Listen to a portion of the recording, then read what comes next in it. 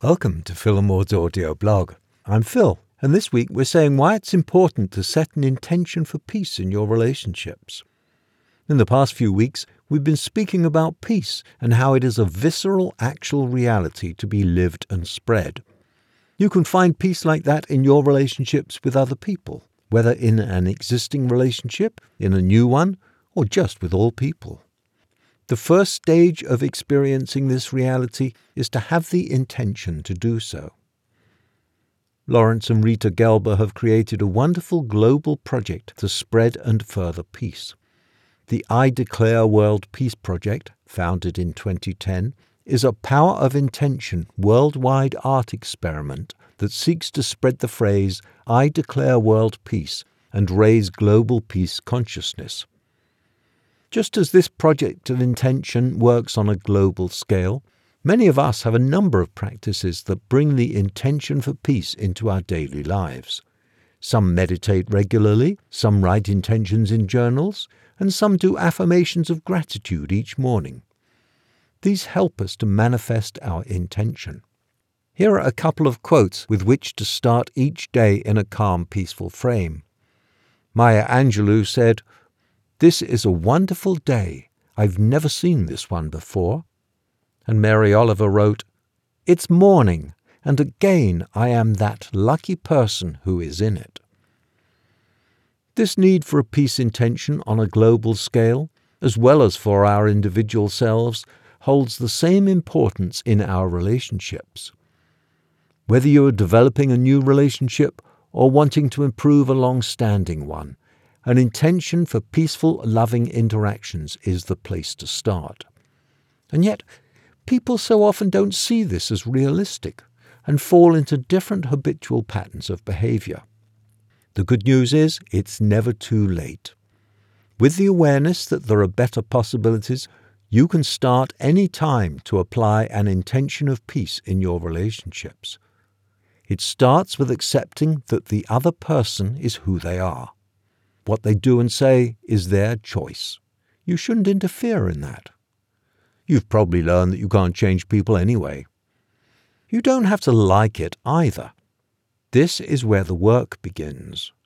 Does that dislike come from within you, or is it really something unacceptable about the other person?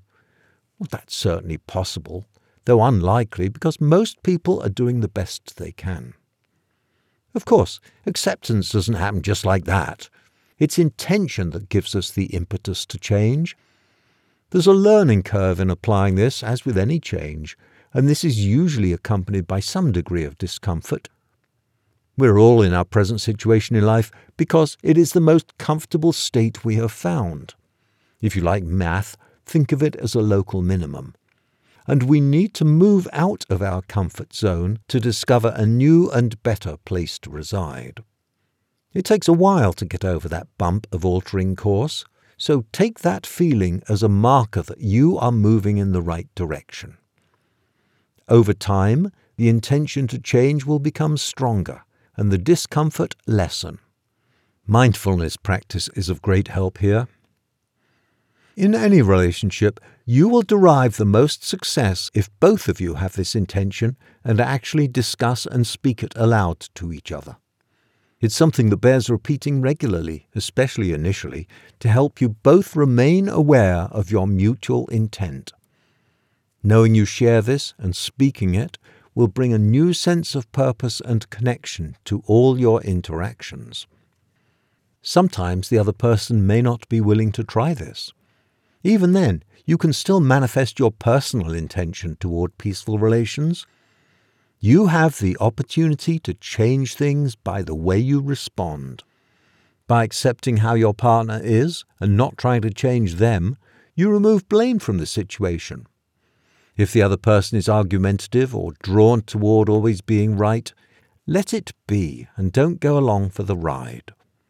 You can't change others' actions, but you can change your own. Don't be reactive and don't come from habitual patterns. Your different response will alter the dynamics of the exchange.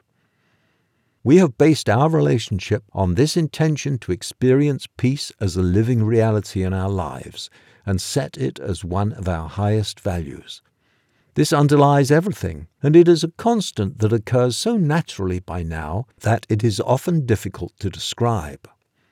If you seek such a reality in your relationships, know that it is both possible and that it is attainable.